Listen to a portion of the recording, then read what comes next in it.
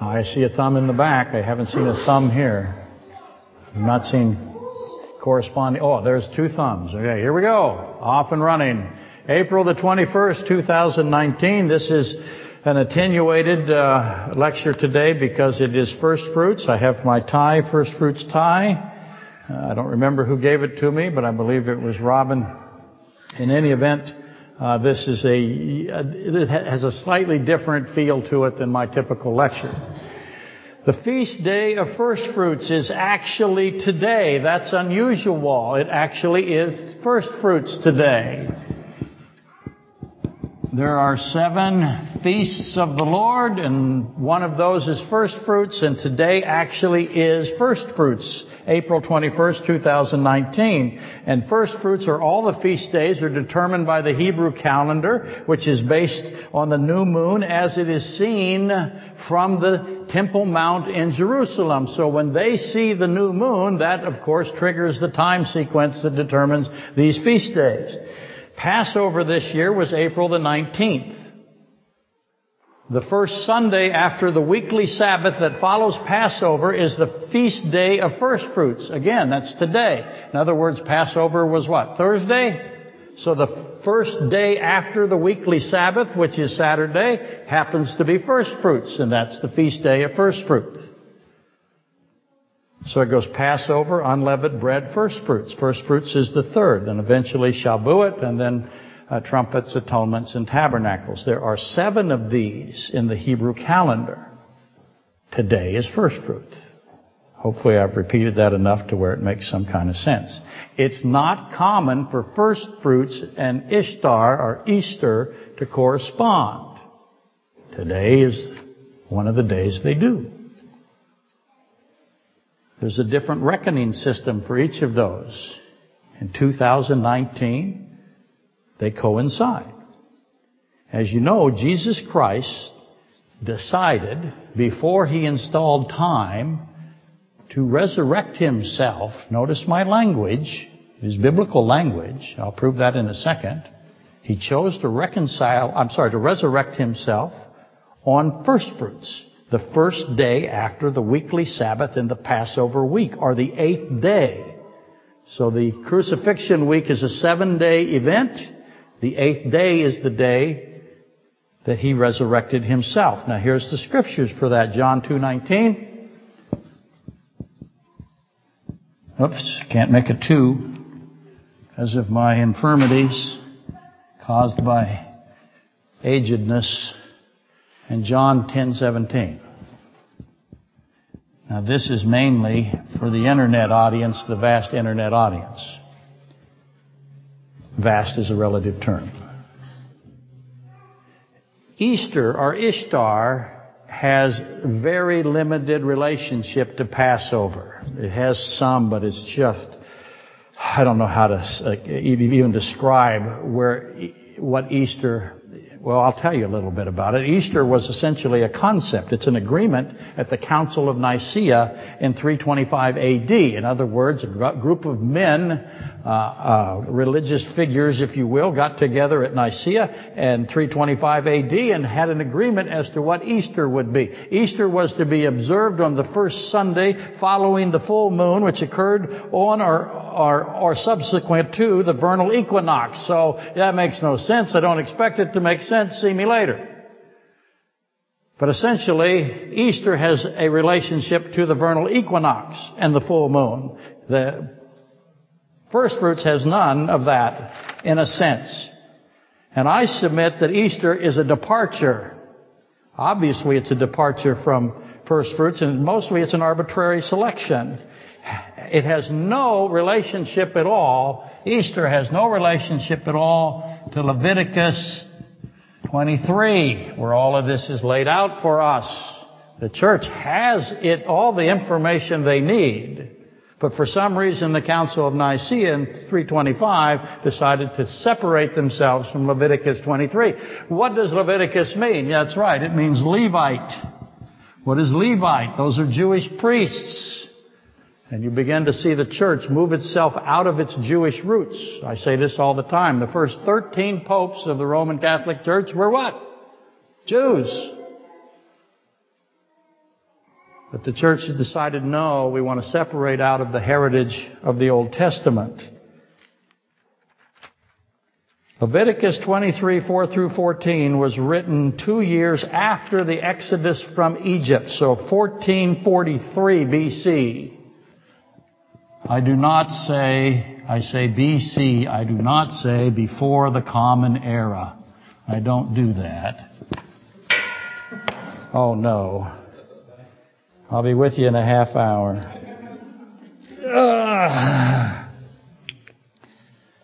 Okay. I have to reinforce myself because that's a lot of exertion. Aspartame is the key to life, that and Worcestershire sauce, as you know. In 1443 BC, Leviticus was spoken by God to Moses on Mount Sinai.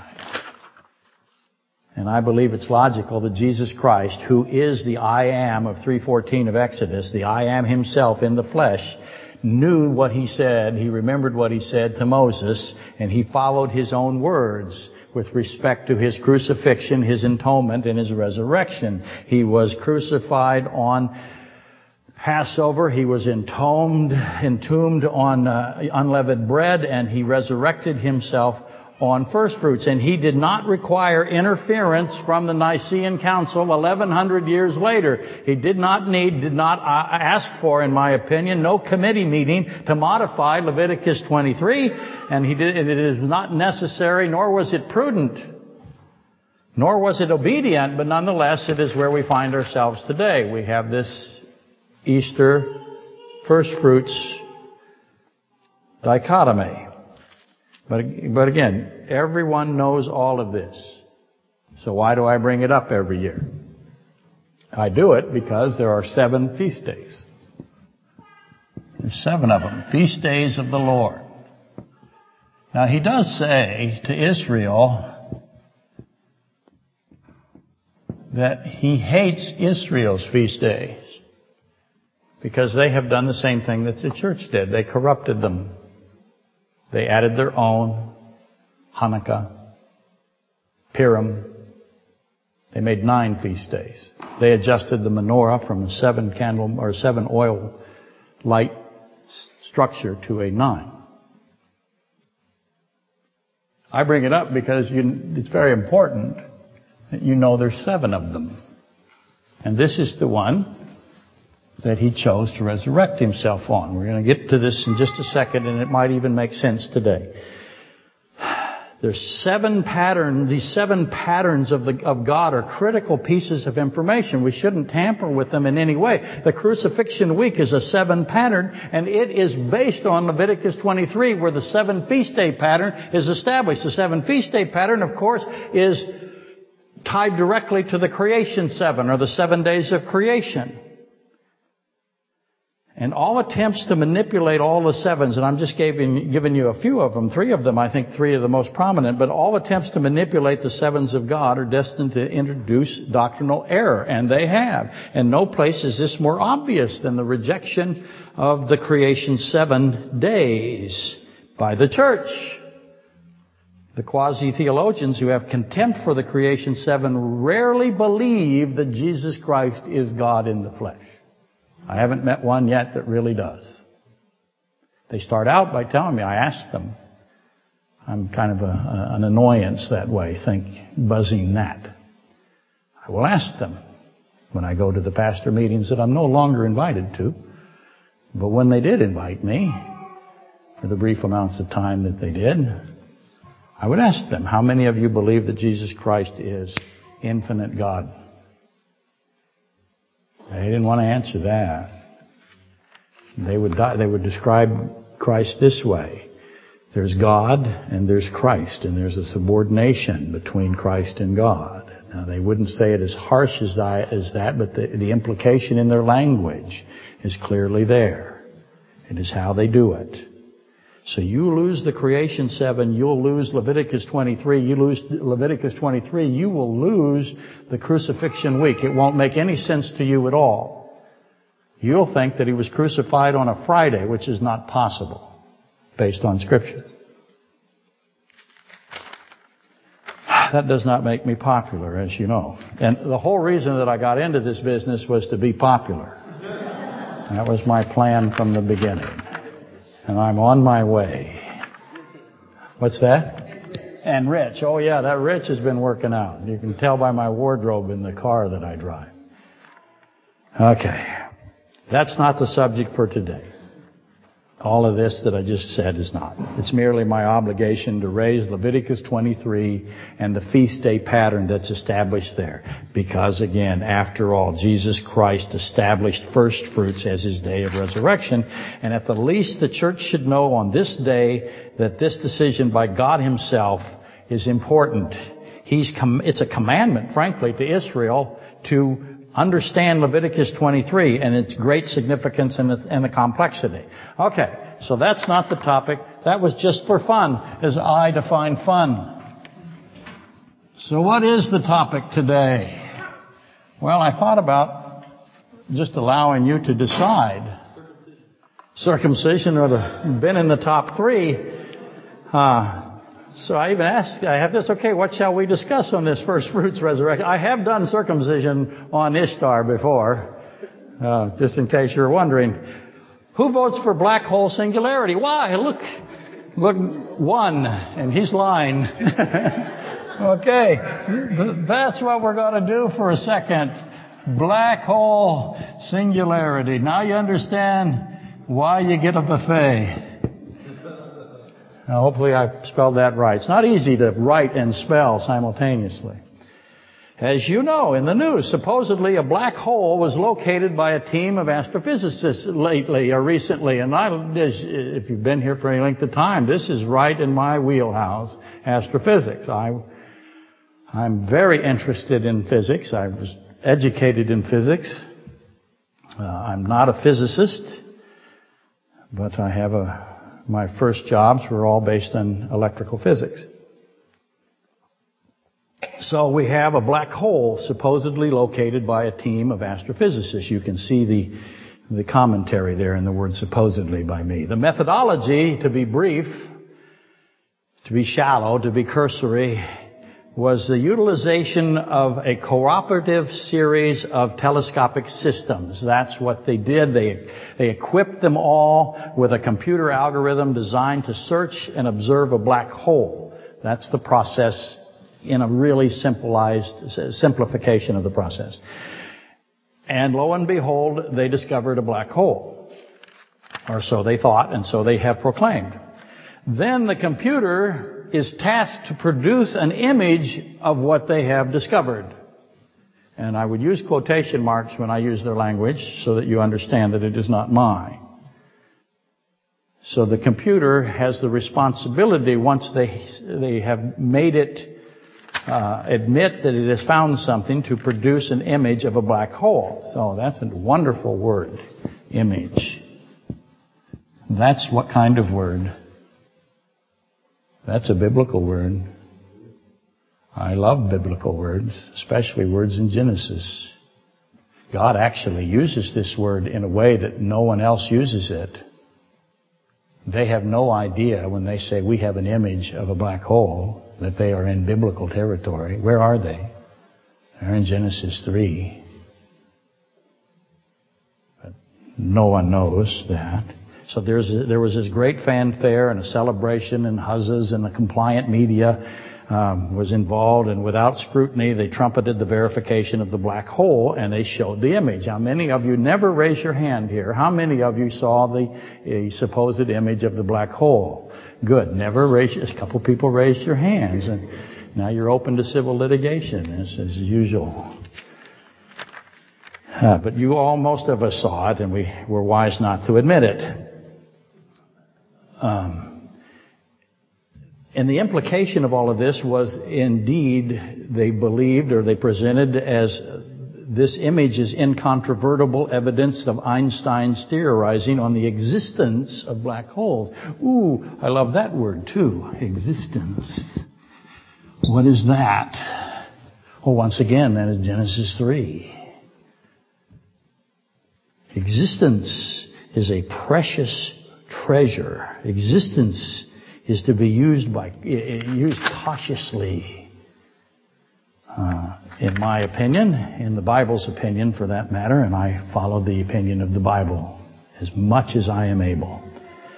For the sake of advancing the discussion, they have used image and existence, and I know the real meanings of those words. If they do not, they use them in a different way than they are designed to be used. But for the sake of advancing the discussion, let's concede to the typical definition of existence as opposed to the theological or the biblical definition of existence. The biblical definition of existence is exclusively assigned to living beings. Ooh, exclusivity. How'd I do? No. It's really easy to get this. I'll make a better Y. You're lucky I'm not drawing today.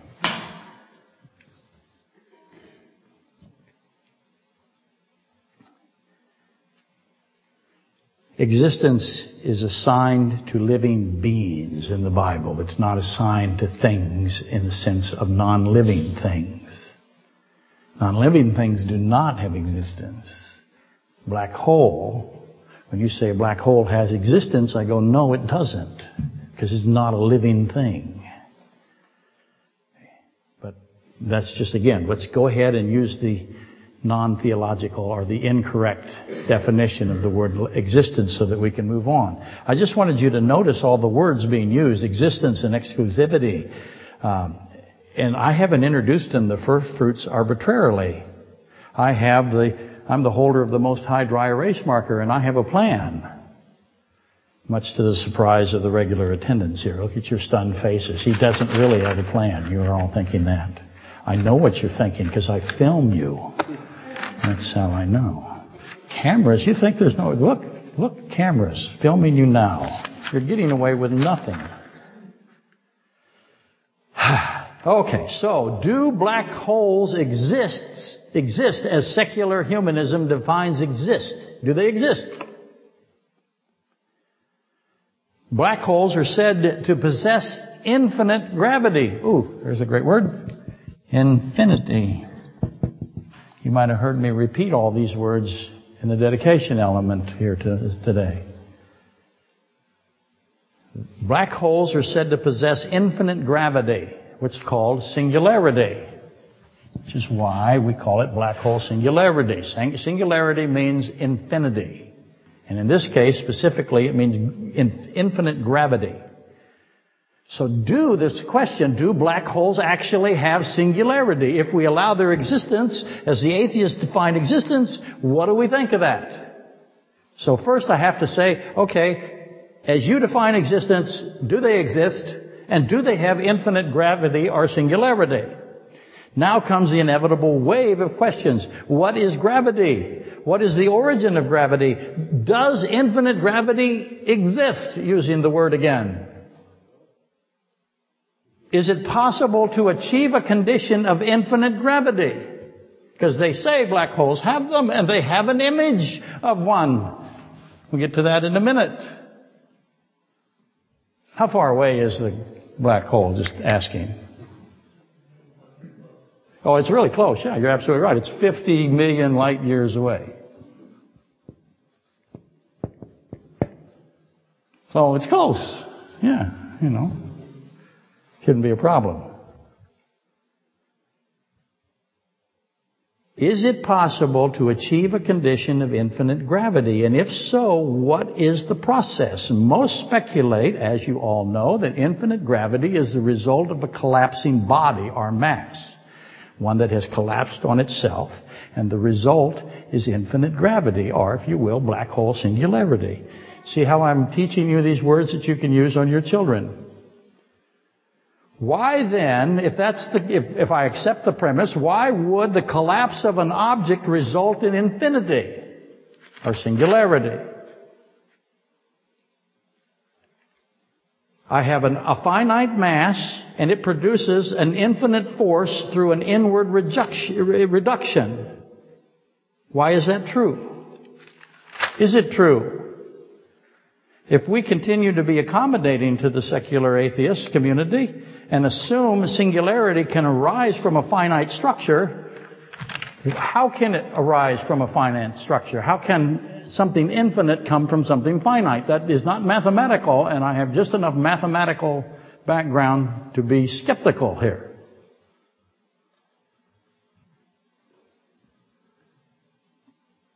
So, why would I want to go with the black hole theorem as currently articulated? But if I do, then infinite gravity does what to light?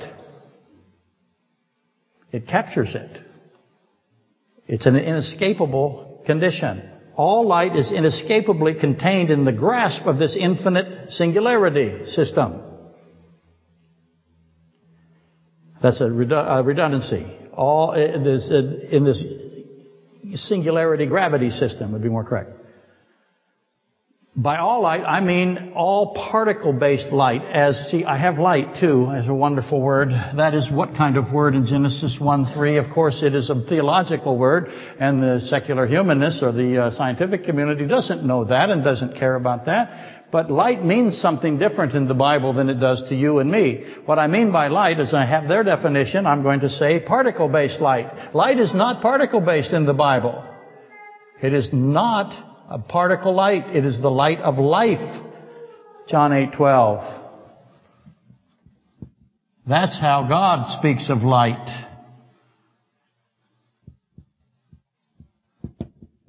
Genesis 1:3.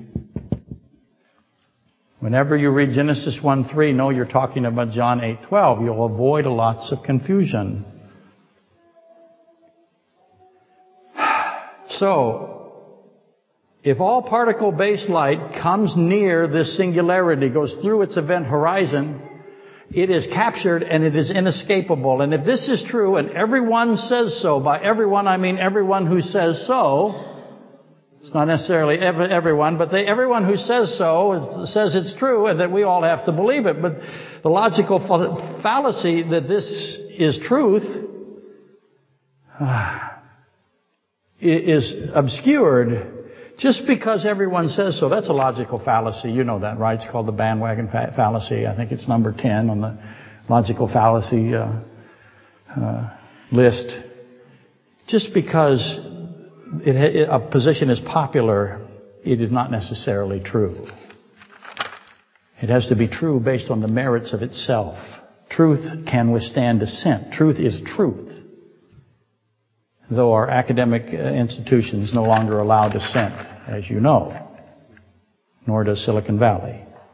Anyway, where was I? Can an image of infinite gravity that emits no light, not one photon, can I get an image of that?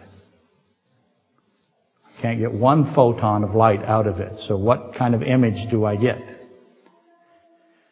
As you know, they are implying that this is a photon graph.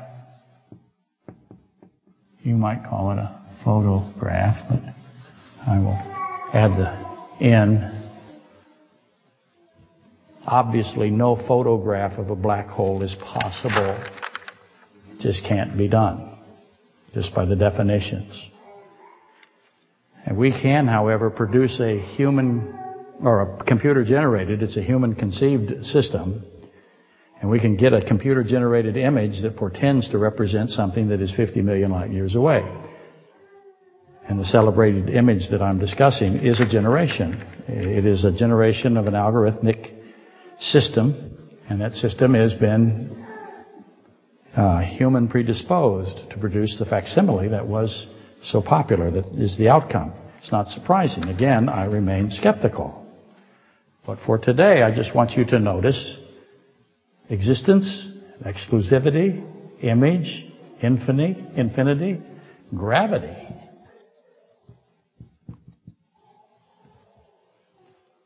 Gravity needs to be on the board. Those are a wonderful collection of theological biblical terms that the Bible has placed all throughout the pages. I ask a simple question about the experiment here. Why did the black hole happen to face the telescopes? Because, and again, they didn't get the black hole. They had the horizon. The black hole, of course, no photon can come out of it. So they gave you a picture of a horizon, and it looks somewhat like a smiley face or a donut or a Cheerio. In any event, I want to know, why is it facing the telescopic assemblage? How come it wasn't the edge instead of the face? Just wanted to know. There's at least a 50-50 chance. It just so happened that we got the face. How convenient. How fortuitous. It enabled this searching apparatus to create an image of the event horizon which surrounds the singularity, the gravity singularity. It's a shame that infinite gravity and its events horizon wasn't perpendicular. Then the algorithm, I would have been interested in what it did with that. But it wouldn't have been able to replicate the edge-on perspective like it did the face-on perspective. I hope that makes some sense to you. But assuming that infinite gravity exists, and the accompanied, agreed upon, it's unverifiable. Not only is it unverifiable, but it's unfalsifiable.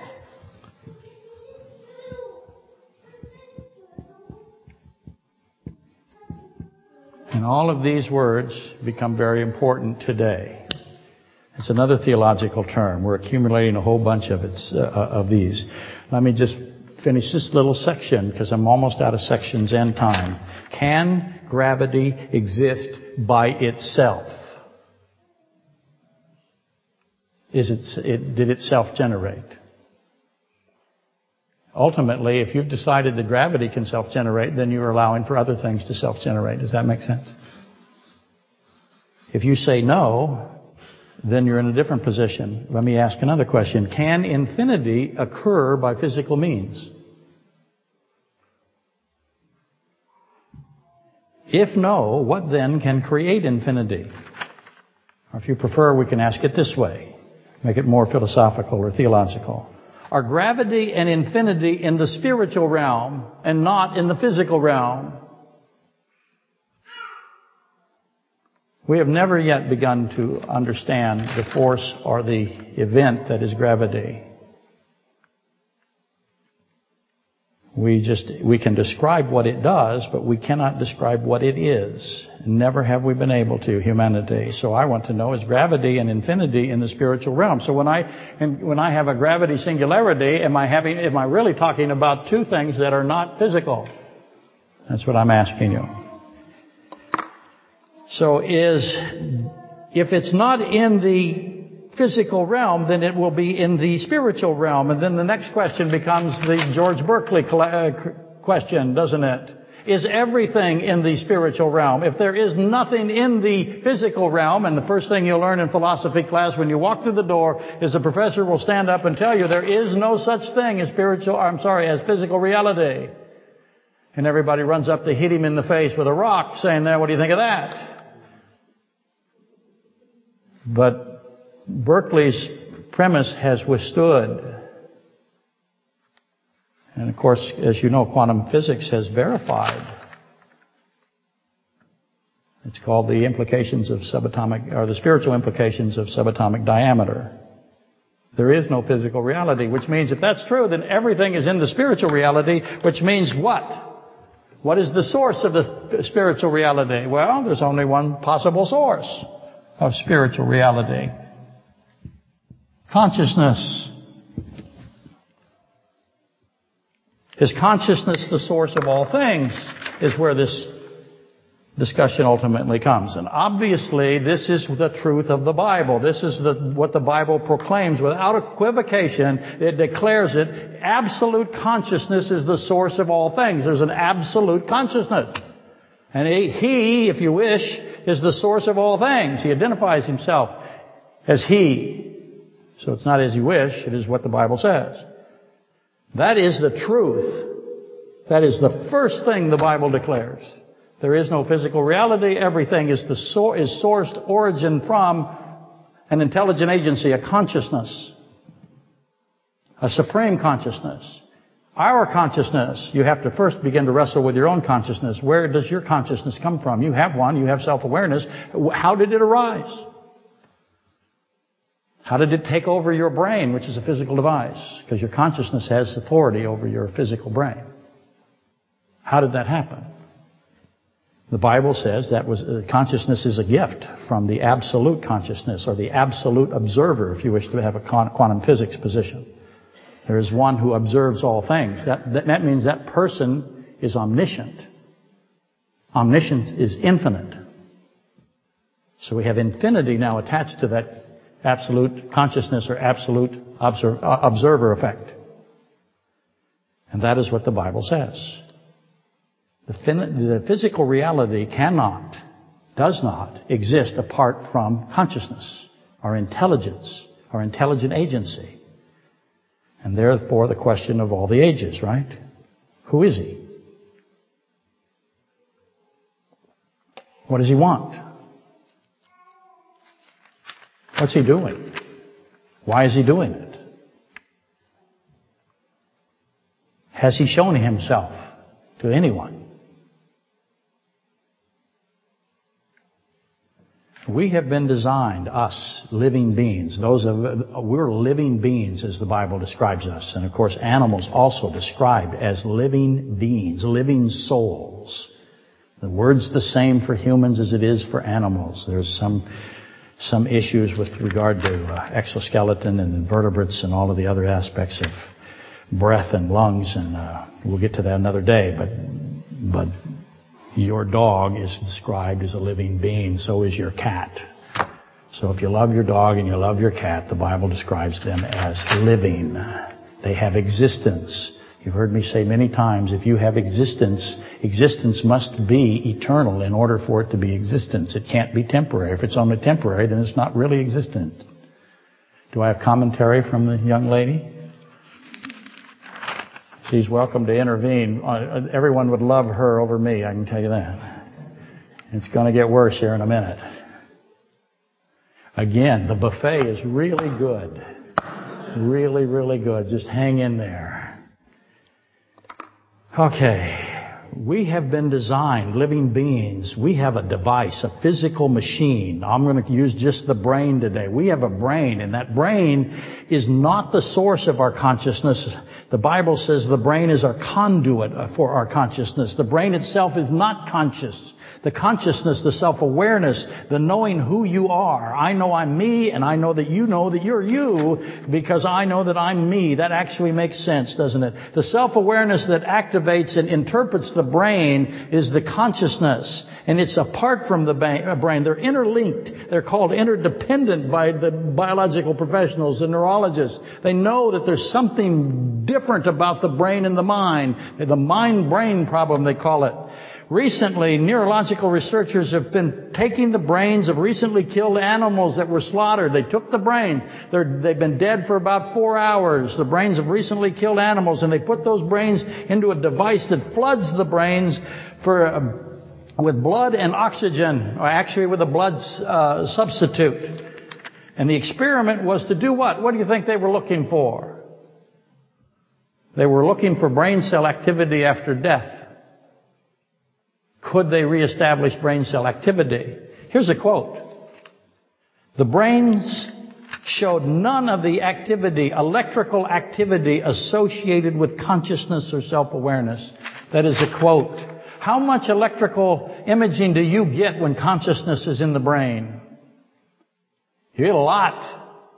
When consciousness is not there, there is no electrical activity that can be measured. And they go on to say this: if such consciousness had appeared in the experiments, we would have injected anesthesia and reduced the temperature to end the self-awareness of the consciousness if we were able to get the evidence of it. And what is the evidence? It's electrical. It's chemical. It's light. It's photons. Something has to take that information and interpret it. The brain just is the conduit, as I said. It isn't the interpreter.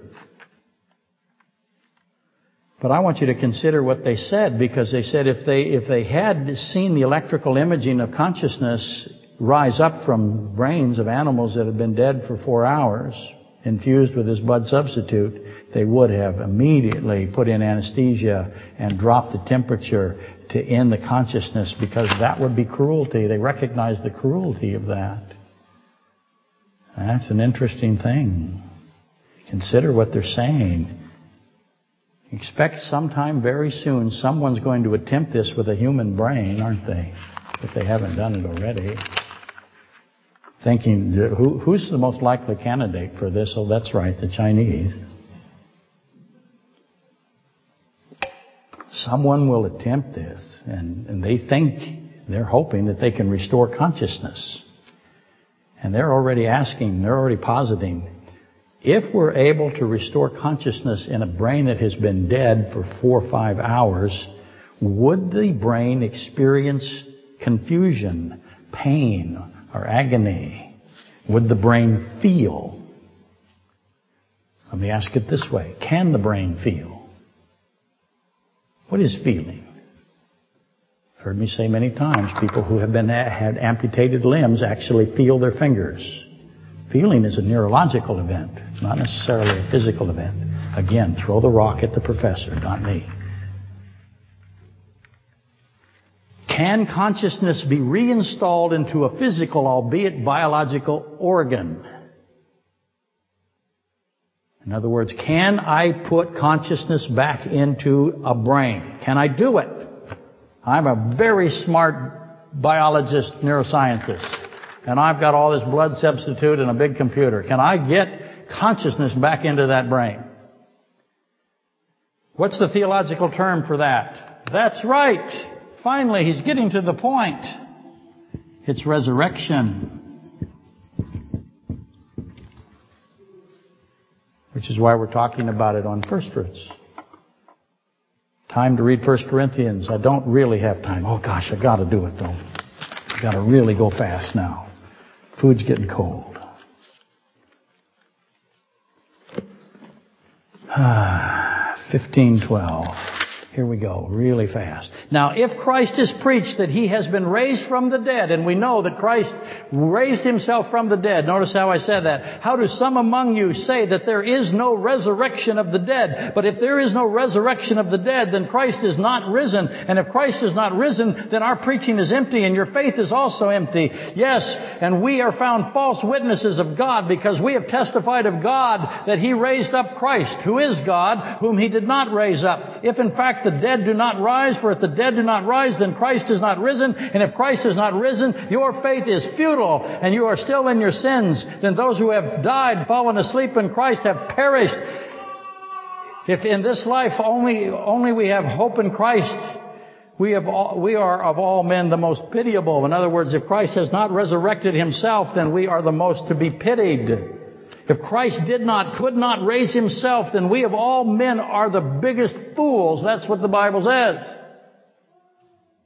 But Christ is the first fruits of the resurrection. That's what He says of Himself. If you continue reading that, calls Himself the first fruits of the resurrection.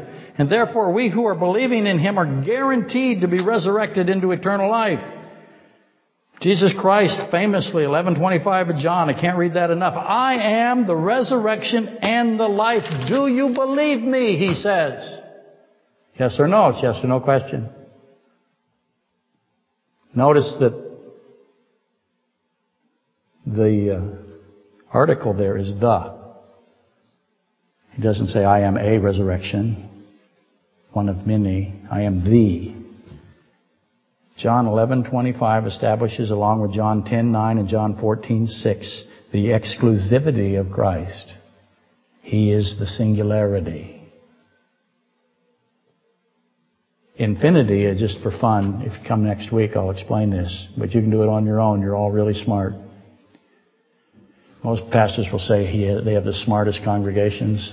That's just patronizing. I don't know if we're the smartest. I know we have the strangest pastor. And we have good hats, yeah. Oh, yeah. Strong hat. Going to that. Infinity causes exclusivity. It's a cause and effect. It's mathematical. It's geometry. Basic geometry. If P, then Q. Basic logic. If Christ is infinite, then there is only one person that does what He does, and there's only one way of salvation. Those have to be mathematically correct. You can do the math. Go get your geometry book. You got it in the 8th grade. Open it up to the logic section and do the proof. If you can't, come next week. The buffet won't be very good next week. We're really trying to put on a show. It'll be awful. But I will answer that question. He is the one who resurrects. He's the resurrecting one. He says so. He's the only door. He says that. He's the one and only door to life. He is the one way, the only life, the only truth. No one comes to the Father except through Christ. He and the Father are one, John 10:30. They are the same, one and the same. It's called triune sameness. In Scripture, it comes from Genesis. It's the us, the Elohim of Genesis. And it's a fundamental of Scripture. And it is universally assailed by the world. The fundamental being that Christ is the only one that can resurrect and save anybody. Nobody else can do it. All resurrections are from or through Christ. There are a few that are through Christ, but Christ is the resurrecting one. And it is referred to as the great flaw of Christianity by the world. Christians are urged to never speak of this exclusivity. It's called the question that cannot be answered. They think I can't answer it. They think no one can answer it. Well, I can answer it. I'm answering it now. Christ is the only one who can save you. No one else can. That makes Him infinite, which makes Him the singularity, which makes Him the source of gravity. Infinity can only come from infinity. Consciousness can only come from consciousness. Existence can only come from existence. It's a simple mathematical, logical proof as well. You see, if we're asked by the world, is Christ the singular means of salvation, resurrection, truth, and life? And we affirm, we answer yes, then what do we get? Condemnation heaped upon us, contempt, scorn, mocking. It is the ultimate politically incorrect thing, which is why it needs to be said every single day. Who can resurrect? Who can reinstall a living soul and reanimate a dead body? Who can do that?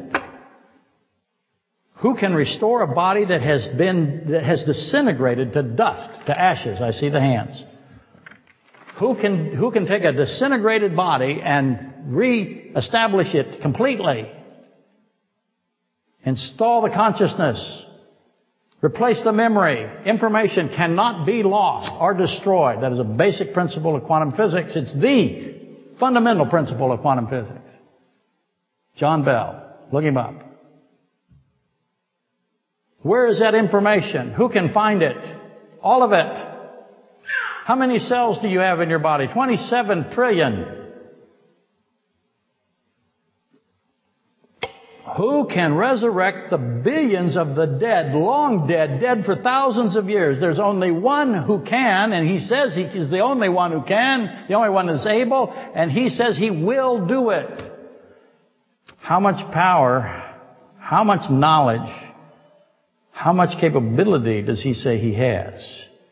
If Christ is not the infinite God of life, the creator of all things, John 1:3 says He is, then there is no hope of resurrection. Do you understand that? There's billions of people that need to be resurrected, not to mention their dogs. Billions of them. How much information does He have to do that? We're not flooding a dead brain of an animal with a blood substitute here.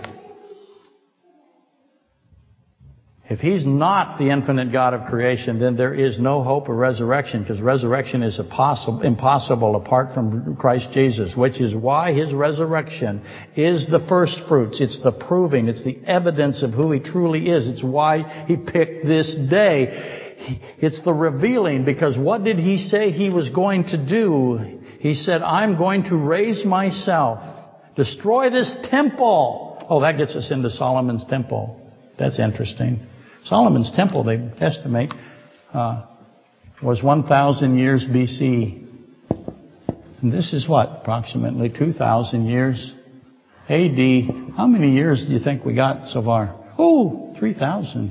That's probably a coincidence. That's not. You just threw that in for just to annoy you. Consider the mathematics of the resurrection of the infinite God, because that's who Christ always is. He's never not infinite, omniscient, omnibenevolent, which means good. He's never not omnipresent. How much information does it take? How much power? How much does Christ weigh? How much does God in the flesh weigh? What is required to resurrect the infinite God? That's why He says He has to do it. And compare with the numbers of those who require resurrection. How big a number is it resurrecting everyone that has ever lived?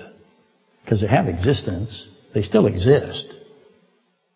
What's missing is the body has to be repaired, if you will. How much information is necessary to get all of them? Somebody has to be able to do that. Well, how do you prove that you can do that? You prove you can do that when you are God and you have infinity and you have omniscience and omnipresence and omnipotence and you raise yourself. That's how you do it.